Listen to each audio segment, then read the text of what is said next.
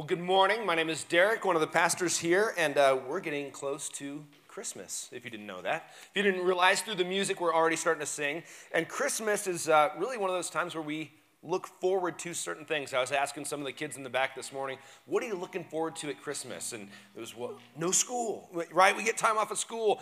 Somebody else, the presents. Somebody else, all of it, really. And I think, at least in my lifetime, it seems like the anticipation for Christmas gets earlier and earlier, right? You get to October and Christmas starts, decorations start coming out, and we kind of like that, right? It's about looking forward to what is to come. Now, this morning, I want us to look at the anticipation of the first Christmas, because we have a lot of really good information in Scripture. We have a lot of traditions that we do, and so when we are moving toward Christmas, we have all these great ideas of who Jesus is. I mean, we sing these songs, Jesus, our Emmanuel, Christ, all this stuff. What about the first Christmas? What were the Jews, God's people, looking forward to in the Messiah? And if we get kind of a picture of that, honestly, I believe for us, our anticipation grows. Our appreciation of who our God is grows, and what he did in Christ grows. And so we're going to look at the anticipation today of the King. What were God's people expecting before Mary and Joseph took that trek to the city of David? And why did so many not recognize him when he came?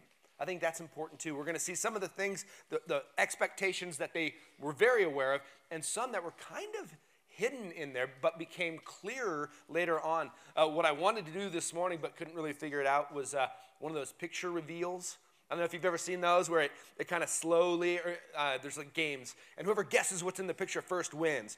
But that's kind of the idea of the reveal of what's the Messiah going to be like, and it got clearer and clearer and clearer until when Jesus came, it became very clear, and they recognized who he was, many, and were saved. So, here's a quiz. Where do you think the first indication is in Scripture of a coming Messiah? Now, we say the word Messiah, that is the Old Testament word, right, for the coming Messiah. The Greek word is Christ. So when we say Jesus Christ, Christ isn't his last name. That's his title of Messiah. But where would be the first one? Grab your Bible, turn to page 3. That's really early in the Bible. Page 3. Well, if you're using the Bible in front of you, if you have your own Bible, I don't know what page it's on.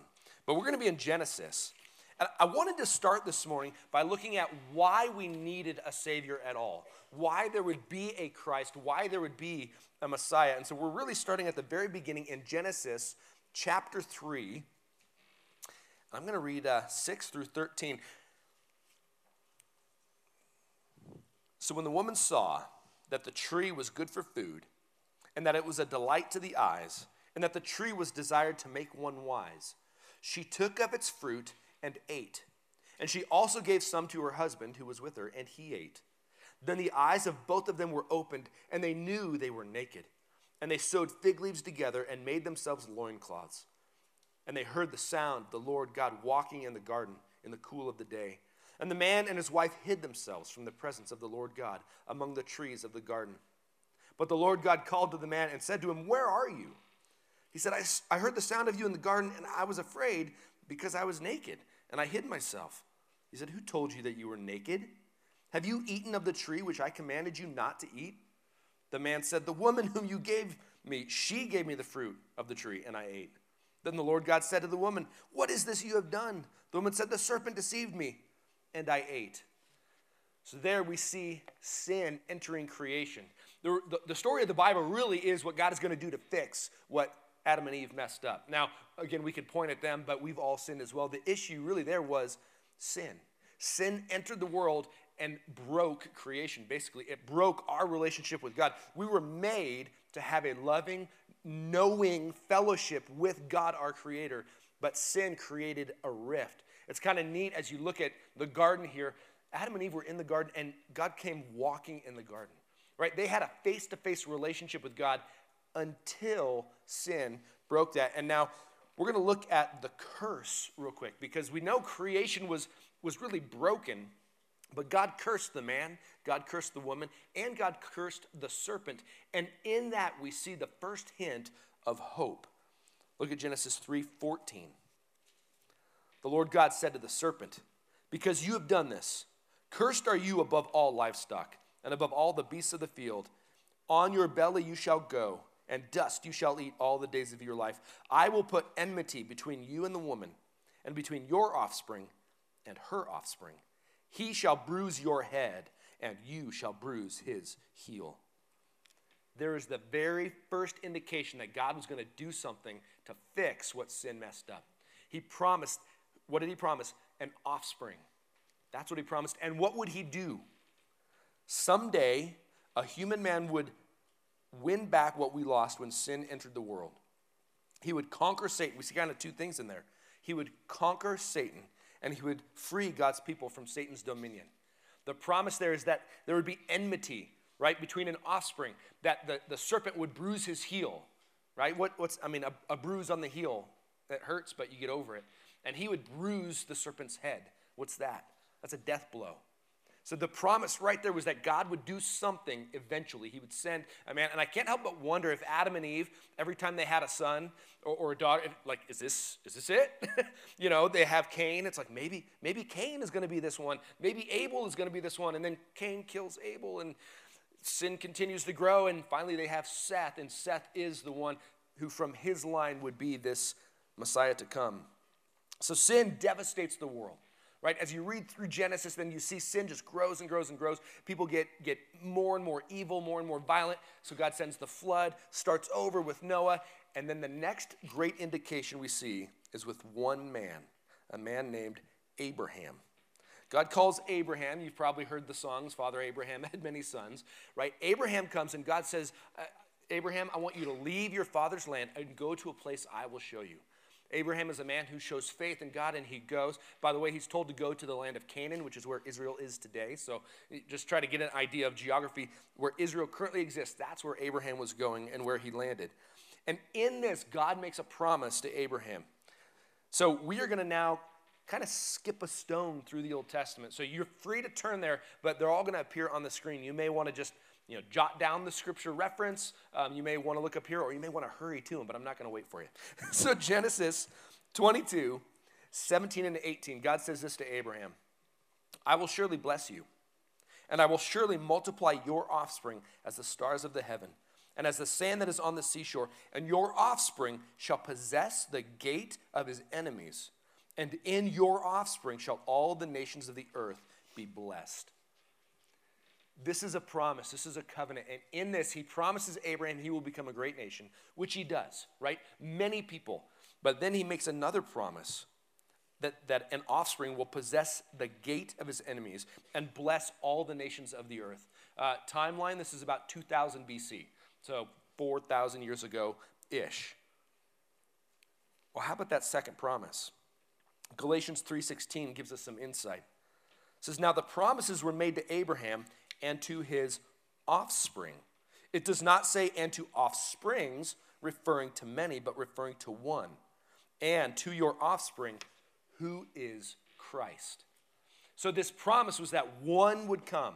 So what did we already see? That this one would come and would conquer Satan, would deal a death blow to the enemy. Here again, there's a promise. He will possess their gates. So this is a battle.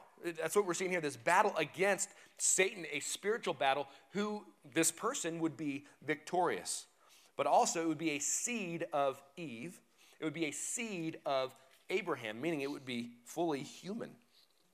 So here's the promise. A descendant of Abraham will conquer the enemy and bless every nation on earth. That's the second part of that promise, which is super cool. This Messiah would come not just for the nation of Israel, but to bless every nation on earth. So again, things are getting a little bit clearer. Now, Abraham's descendants grow. As you read through your Old Testament, there becomes millions of them. 500 years later-ish, right, they're in Egypt. They had grown, they had moved to Egypt because of a famine, and there they are enslaved. And after this, we're going to see God give somewhat of a type of how he delivers. We see a story of how he sets his people free, how he deals with it. And this sets a pattern for how he will do it in the future. So here's Abraham's descendants, the nation of Israel. They are there in Egypt. And as you probably know, you remember the stories that God sends Moses to set them free. And Moses comes and tells the people, right, God's people, God's going to set you free. And then he moves on to these plagues that are dealt on Egypt. You probably remember the plagues. Water is turned into blood. There's frogs. There's gnats. There's all this stuff. And as the story goes, they go before the Pharaoh. The Pharaoh says, I'll set him free. And then he doesn't. Okay, make the gnats go away. I'll set him free. And then he doesn't. And God is orchestrating all this to lead to the very last plague. And in this last plague, again, God gives his pattern of salvation. And if you remember, that final plague was the death of the firstborn. God said the firstborn in every house is going to die. But Israel, my people, you can avoid this punishment. And in Exodus 12, 21 to 23, Moses comes and tells them how they can avoid this punishment. It says, then Moses called all the elders of Israel, and he said to them, go and select lambs for yourselves, according to your clans, and kill the Passover lamb. Take a bunch of hyssop and dip it in the blood that is in the basin, and touch the lintel on the 2 doorposts with the blood that is in the basin. None of you shall go out of the door of his house until the morning, for the Lord will pass through to strike the Egyptians. And when he sees the blood on the lintel and on the 2 doorposts, the Lord will pass over the door and will not allow the destroyer to enter your houses to strike you. They are set free. They are protected by the blood of an innocent lamb. And the Messiah that would come, the Christ, the Messiah, would fit God's pattern of saving people through a blood sacrifice. Again, this picture kind of becomes clearer and clearer and clearer. And this story of God setting them free out of Egypt is repeated through the rest of the Old Testament. You also see it in the New Testament repeated, pointed back to, here's how God does it, here's how God does it. And he does it through the blood of a lamb. Now, kind of a side note, if you've spent much time reading the Bible, you probably recognize the people are kind of messed up, right? You talk to somebody maybe who hasn't read the Bible, and they're like, oh, it's just full of a bunch of good people. There's very, very few really good people in Scripture. In fact, it seems like the people are just trying to get in God's way and stop him from accomplishing what he wants to accomplish. You start with Abraham, right? God promises Abraham he'll be a great nation. He'll have this Messiah coming from his line, all this. And he's like, it's not working out, right, with Sarah. And so Sarah gives her handmaid, his wife, gives like the servant, well, sleep with her and have a kid. He's like, okay, right? So he has Ishmael. Kind of getting in God's way. God says, that's not my plan. I told you it's going to be through Sarah. And so God works it out. I mean, you move on, and there's all kind of sexual immorality and violence among God's people. My point with that is, as you read through, again, people seem to try and stop, but nothing will stop God's plan. And I think that's the great message, even as we look through all this, that God had a plan from the beginning. He knew before sin entered that sin was going to enter. And he knew what he was going to do to fix it. And so all of it, he's preparing, right? He's setting it up for how he will save, and nobody can get in his way. Even times where it looks like, oh, that ruined it. God uses those things for his good to accomplish his purposes. God is working out his plan. Nothing can stop it. As we see that there, that should give us hope now. That has not changed. God is still in control. God isn't making it up as he goes. Right? It wasn't like he made Adam and Eve, put them in the garden, and says, this is great. And then they sin. He's like, what do I do now? Right? How am I going to accomplish this? He knew he had a plan to what he was going to do. So now Moses leads the people out, right? The people are free. They move on. And in this one generation, God is going to reveal much more about the Messiah. In fact, Moses is a prophet who is a type of Christ to come. Even Moses says, there will be a prophet that comes like me, only Jesus is going to be much greater than Moses. And they learn some things. And one of those things is blood atonement. So if you remember, they leave, they're in the wilderness for 40 years, and in there God gives them the law. Now he gave Adam and Eve one, right? They had one rule, don't eat from the tree. You can do anything else, just don't eat from the tree. Things had deteriorated so much, God has to give the nation 613 laws. Not just one, 613. The most famous are obviously the 10 commandments. And so he gives them these commandments, but knowing they can't fulfill them. He gives them this standard. Again, sin is still the issue. Sin was the issue with Adam and Eve. Sin was the issue that messed up the world. Sin is still the issue, but God now defines it for his people. Says, here's the standard. Here's what I expect, and you can't live up to it. You can try and should, but you won't live up to it. And so in that, he gives atonement. In Leviticus 17:11, he says this, "For the life of the flesh is in the blood, and I have given it for you on the altar to make atonement for your souls. For it is the blood that makes atonement by the life." So God makes very clear that atonement for sin is through a blood sacrifice. Now, they had many sacrifices, right? In their system of worship, they had many sacrifices, but they had one significant sacrifice once a year, and it was the sacrifice of atonement. And they would take a lamb, and it had to be a perfect lamb, unblemished, right? All of this is pointing to what God would do in his Messiah, but it had to be a perfect lamb. And often I'll ask this question, who is it that killed the lamb? And most people will answer it was the priest. They would take it to the priest would kill it. No, the sinner would kill their own lamb. So you would have to bring a lamb, this precious little fuzzy, perfect thing, and they would pin it between their legs, and they would pull its chin back, and they would slice its throat. Can you imagine being a 14-year-old kid doing this, and then a 15-year-old, and then every year after year, they do this blood for atonement. They understood sin's a big deal. This innocent animal has to die for my sin to be covered. But it was temporary. They had to keep doing it over and over and over. You can just imagine, especially the first one. We don't know exactly what age they began, probably 13. But imagine the 13-year-old that does that for the first time. I'm not sinning this year because I don't want to do this next year. Inevitably, they do. God is teaching them, you can't live up to it, but I will cover it through a blood sacrifice.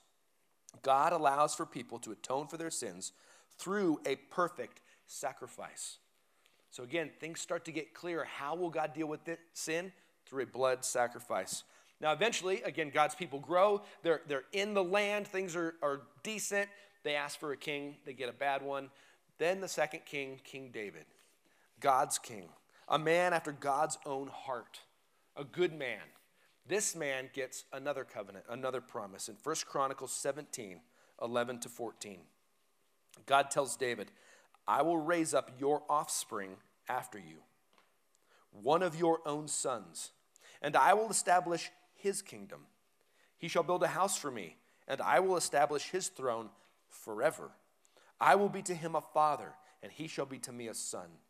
I will not take my steadfast love from him, as I took it from him who was before you, but I will confirm him in my house and in my kingdom forever, and his throne shall be established forever. This is the Davidic covenant. Now, some of this was fulfilled in Solomon, one of his sons, right? Solomon would build the temple. Solomon would build a house, but Solomon died. And every king, they died. So they did not have a throne forever. And then the nation of Israel would be taken into captivity, right? We move to the New Testament and Rome is ruling over them. They don't have a king. So this promise here, again, some clarity comes. Who is this Messiah going to be? He's going to be a king, right? We sing the songs on Christmas about a king to come. This Messiah would come to be a conqueror and a king from the line of David. So much is becoming clear here, right? He's going to conquer Satan. He's going to beat him. He's going to bless every nation on earth. He's going to be a king. Getting clear, right? That picture reveal, it's getting clearer and it's getting clearer. They were great expectations of who this Messiah would be during the time of Jesus. You can read Josephus, he's a historian, and some other. There were other messiahs that came, or that claimed to be, that wanted to be during that time. So people were anticipating a Messiah to come. Maybe it's this guy. Maybe it's this guy, right? What's his lineage? Who is that? In Isaiah is another prophet that comes along. He's about 700 years before the time of Christ. And he gives us a little bit more clarity about who this Messiah would be. In Isaiah 9:6-7, it says, For to us a child is born. To us a son is given, and the government shall be upon his shoulder. And his name shall be Wonderful Counselor, Mighty God, Everlasting Father, Prince of Peace. Of the increase of his government and of peace there will be no end. On the throne of David and over his kingdom, to establish it and uphold it with justice and with righteousness from this time forth and forevermore. The zeal of the Lord of hosts will do this. So here we see what he promised to David, right? This Messiah would rule the government. He would have a kingdom. This is physical, right? A time of righteousness and peace That's what they were looking forward to. But there's also a hidden promise in here. There's, again, that picture reveal. There's something hidden here that the people in Jesus' time didn't seem to fully understand until later. And what is it? Look in here. What shall he be called? Wonderful Counselor, great. Mighty God, everlasting Father. A child would be born who is called Mighty God. That's weird. How could a human being be called Mighty God? So the Messiah would be born, yet would also be divine. Isaiah gives another prophecy. Because as we go through, we see all these things about what this Messiah will do, right? Conquer, bless every nation on earth, fix what was broken at the beginning. How will he do it? There's the big question, how? Again, it looks like a conqueror. It looks like political, and that's what the people were expecting. Somebody to come and beat Rome, right? And set them free. Well, in Isaiah 53, he shows how the Messiah will do this. He writes, surely he has borne our griefs and carried our sorrows. Yet we esteemed him stricken, smitten by God and afflicted. But he was pierced for our transgressions. He was crushed for our iniquities. Upon him was the chastisement that brought us peace. And with his wounds we are healed. All we like sheep have gone astray. We have turned every one to his own way. And the Lord has laid on him the iniquity of us all. 700 years before Christ, Isaiah here describes crucifixion. He was pierced for our transgressions. By his wounds, we are healed. Again, this is something they didn't seem to fully understand until after Jesus died and rose, and they started to get some clarity on how this had to happen. But remember, Jesus is going to the cross. He tells his disciples, and Peter says, no, bad idea, right? They didn't fully understand these things. So they had some great anticipation, but it wasn't all fully clear. The Messiah would be a suffering servant who would take the sins of all mankind on himself through a brutal death. We could go on. In fact, the entire Old Testament is really pointing to Jesus and what he would do. We could go on, but we're going to stop there. And now let's look at Jesus. Because again, Christmas, we're celebrating that first Christmas. We're celebrating Messiah coming, Christ, God fulfilling what he wanted. I mean, golly, it gives me chills. Think about that day. When Jesus was born, right, the wise men come. They had traveled before. They see this star, this miracle, right? There's angels that appear saying glory to God. These shepherds see. I mean, all this stuff. Jesus came with some pomp and circumstance. Yes, he was born in a manger, humble. But there was a lot going on during that time. I mean, people that looked at the stars were like, something is happening. And it was God bringing it all to, it gives me chills. He was planning from the beginning when he would do it. So just the star, again, this is off a little bit. But anyway, maybe you've seen this documentary that I think it's called The Bethlehem Star or The Star. And we don't know if it's true, but it's one of those like maybe this is how God did the star. Somebody who you can actually track the stars, with the computer, everything's predictable. And tracked it back down to the time where they wondered this might be when Jesus was born. And looked, it's like, oh my goodness, like Jupiter and like all this stuff happened in the stars where things aligned in a unique way that could have been seen from Earth. Maybe that's how he did it. And if so, that means God, when he spoke in Genesis 1, let there be light, right? He created the stars in the heaven. He put them moving in a way that in this one day, thousands of years later, it would come to a perfect point. That's a miracle. Or he did this miracle right, whichever way, it's a miracle. God's in control. But he planned it from the very, very beginning. Again, people tried to get in the way. Satan clearly was trying to stop it through the whole process, but nothing would stop God from doing what he would do in Jesus. So let's look back at some of these anticipations, these expectations, and look at Christ. Who is Jesus? Well, the big one, right? The biggest one for them probably, they wanted him to be a king. They knew he was going to be a king, and so they were looking for somebody from the line of David. In both Matthew and Luke, you see a genealogy tracing the line from Abraham, David, to Jesus.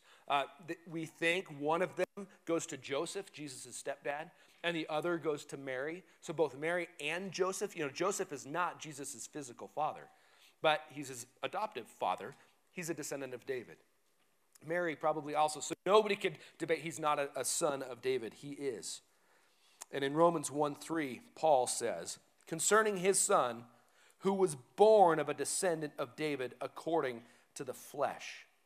So Jesus is a human descendant of David, of Abraham, of Eve. He is that seed, that offspring predicted.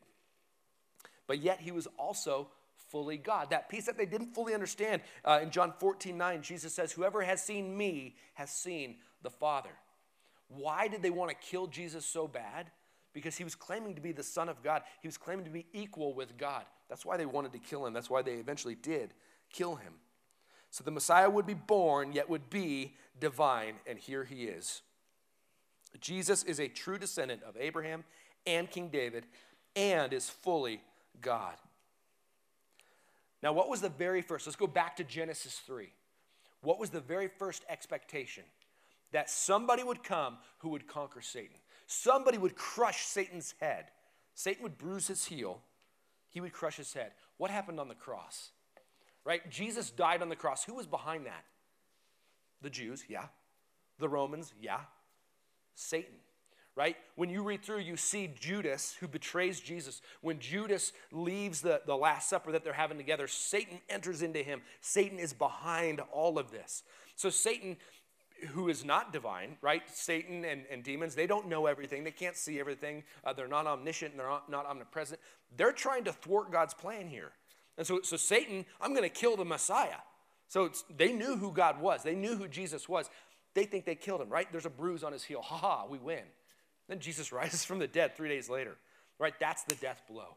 That's the skull-crushing blow on the serpent of God winning through Jesus' resurrection. Awesome.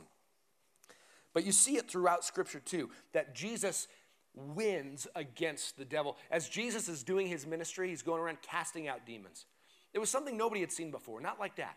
He would go along, the demons would recognize him, and he'd say, you, out, boom, done. I mean, it was no competition at all. Jesus was the power. Jesus was the strong man, as he describes elsewhere. And, well, Satan is a strong man. Jesus is the stronger man that basically beats up the strong man and takes his stuff, meaning people. This is one of my favorite verses, Matthew 16:18, where Jesus says, I will build my church, and the gate of hell will not prevail. Right? The gates of hell will not prevail. Jesus came aggressively as a conqueror to beat Satan and to capture people to him. In Colossians 1:13, it said this way, he has delivered us from the domain of darkness and transferred us to the kingdom of his beloved Son, in whom we have redemption, the forgiveness of sins. Jesus was completely victorious over Satan. Satan has no authority over those who call Jesus Lord. So that victory right there, it was not political that time. The first time Jesus came, it was to deal with sin first. Now, we can't skip over God's method, right? We looked at the Passover lamb, and then we looked at the sacrificial system of how to atone. This is the part they seem to not understand, right? The Messiah would come, would set free, but how? Only through blood can there be forgiveness of sins. Hebrews says, without the shedding of blood, there is no forgiveness of sins. When Jesus began his ministry, he was walking down the street one day, and John the Baptist was there with some of his disciples. And in John 1:29, he sees Jesus coming, and he says, behold, the Lamb of God who takes away the sins of the world. Whoa. Right? Again, these are people who sacrificed a lamb every single year. They took this perfect, innocent lamb, pulled its head back, slit its throat, spilled its blood so that their sin could be atoned for. Here, he's saying, here's somebody that's going to make you not have to do that anymore. He's going to take away the sin of the world. Wow. Right? And right then, some of those disciples that were John's, that were with him, he says, behold, the Lamb of God that takes away the sins of the world. He's like, well, we're going to follow him. So some of Jesus' disciples were John's first, and they moved. And John was great with that. Yeah, absolutely. Go follow the Messiah. I'm not the Messiah. Because Jesus is this Lamb of God. When Jesus was betrayed, right? And we talk about the Last Supper, and we enjoy communion. When we take communion, we're remembering the Last Supper, what he did there. What meal were they eating? It was the Passover meal. It was the meal where they were remembering God setting his people free from Egypt through the sacrifice of a perfect lamb. You think that's an accident? I mean, God put all that together so that they could go, whoa, Jesus is the Passover lamb. Through his blood, when we receive it, he passes over us in judgment. Jesus is the Lamb of Atonement. Through his blood, all our sin is covered so we can be forgiven. Wow, right? It became clearer and clearer and clearer. Jesus' death covers every sin and provides forgiveness and salvation to the one who trusts in him. But there's one thing that they really were expecting that he didn't do right then. Hebrews 9, 26 to 28. The writer says this, but as it is, he has appeared once for all at the end of the ages to put away sin by the sacrifice of himself. And just as it is appointed for man to die once, and after that comes judgment, so Christ, having been offered once to bear the sins of many, will appear a second time, not to deal with sin, but to save those who are eagerly waiting for him. They were anticipating the Messiah to come, to set up a kingdom to rule. And he did set up a spiritual kingdom, but not physical yet.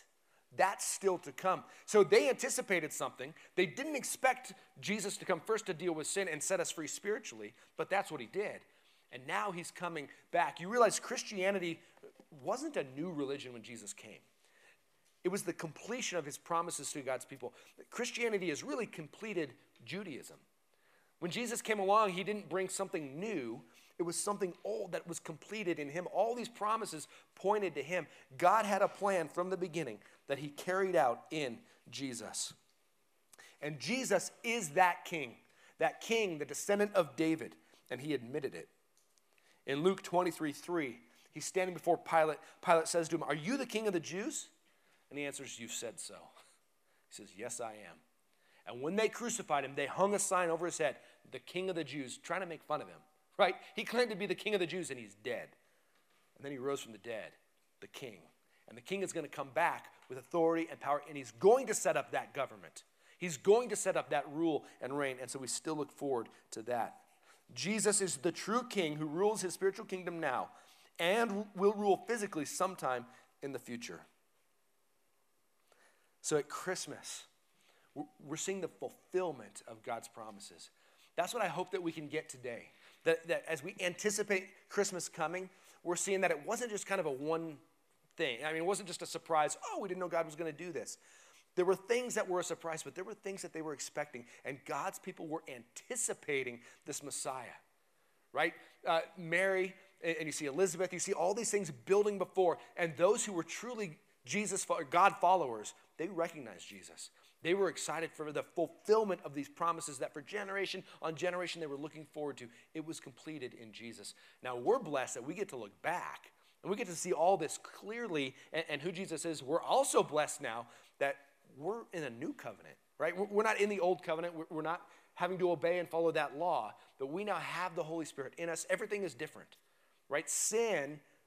Jesus is victorious over sin and the devil, and we can walk in victory in him. So we celebrate, and again, Christmas, we're looking forward to Christmas, but we're looking forward and remembering Jesus coming.